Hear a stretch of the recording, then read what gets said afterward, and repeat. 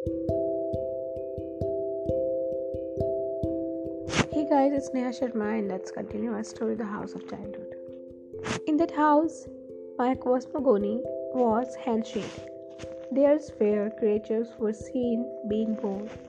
The birds sleep here with each other, said 12-year-old Kali, the maid's daughter. A puny thing, just a tad older than me. Kali came to the house with her mother every morning and stayed until noon. Playing with us, she did not attend school. It seemed she knew more about pups and chicks and flowers and seeds and fruits than us. There are male ones and there are female ones, and each male must sleep with a female, sometimes more of them. Kali educated me. Have you seen them sleeping? Kali's giggling would not stop. Come on, Kali, I won't tell the boys. Now, Kali stopped laughing.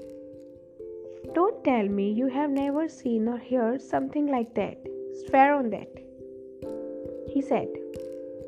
I had no idea how to do that, I said. Then he told me.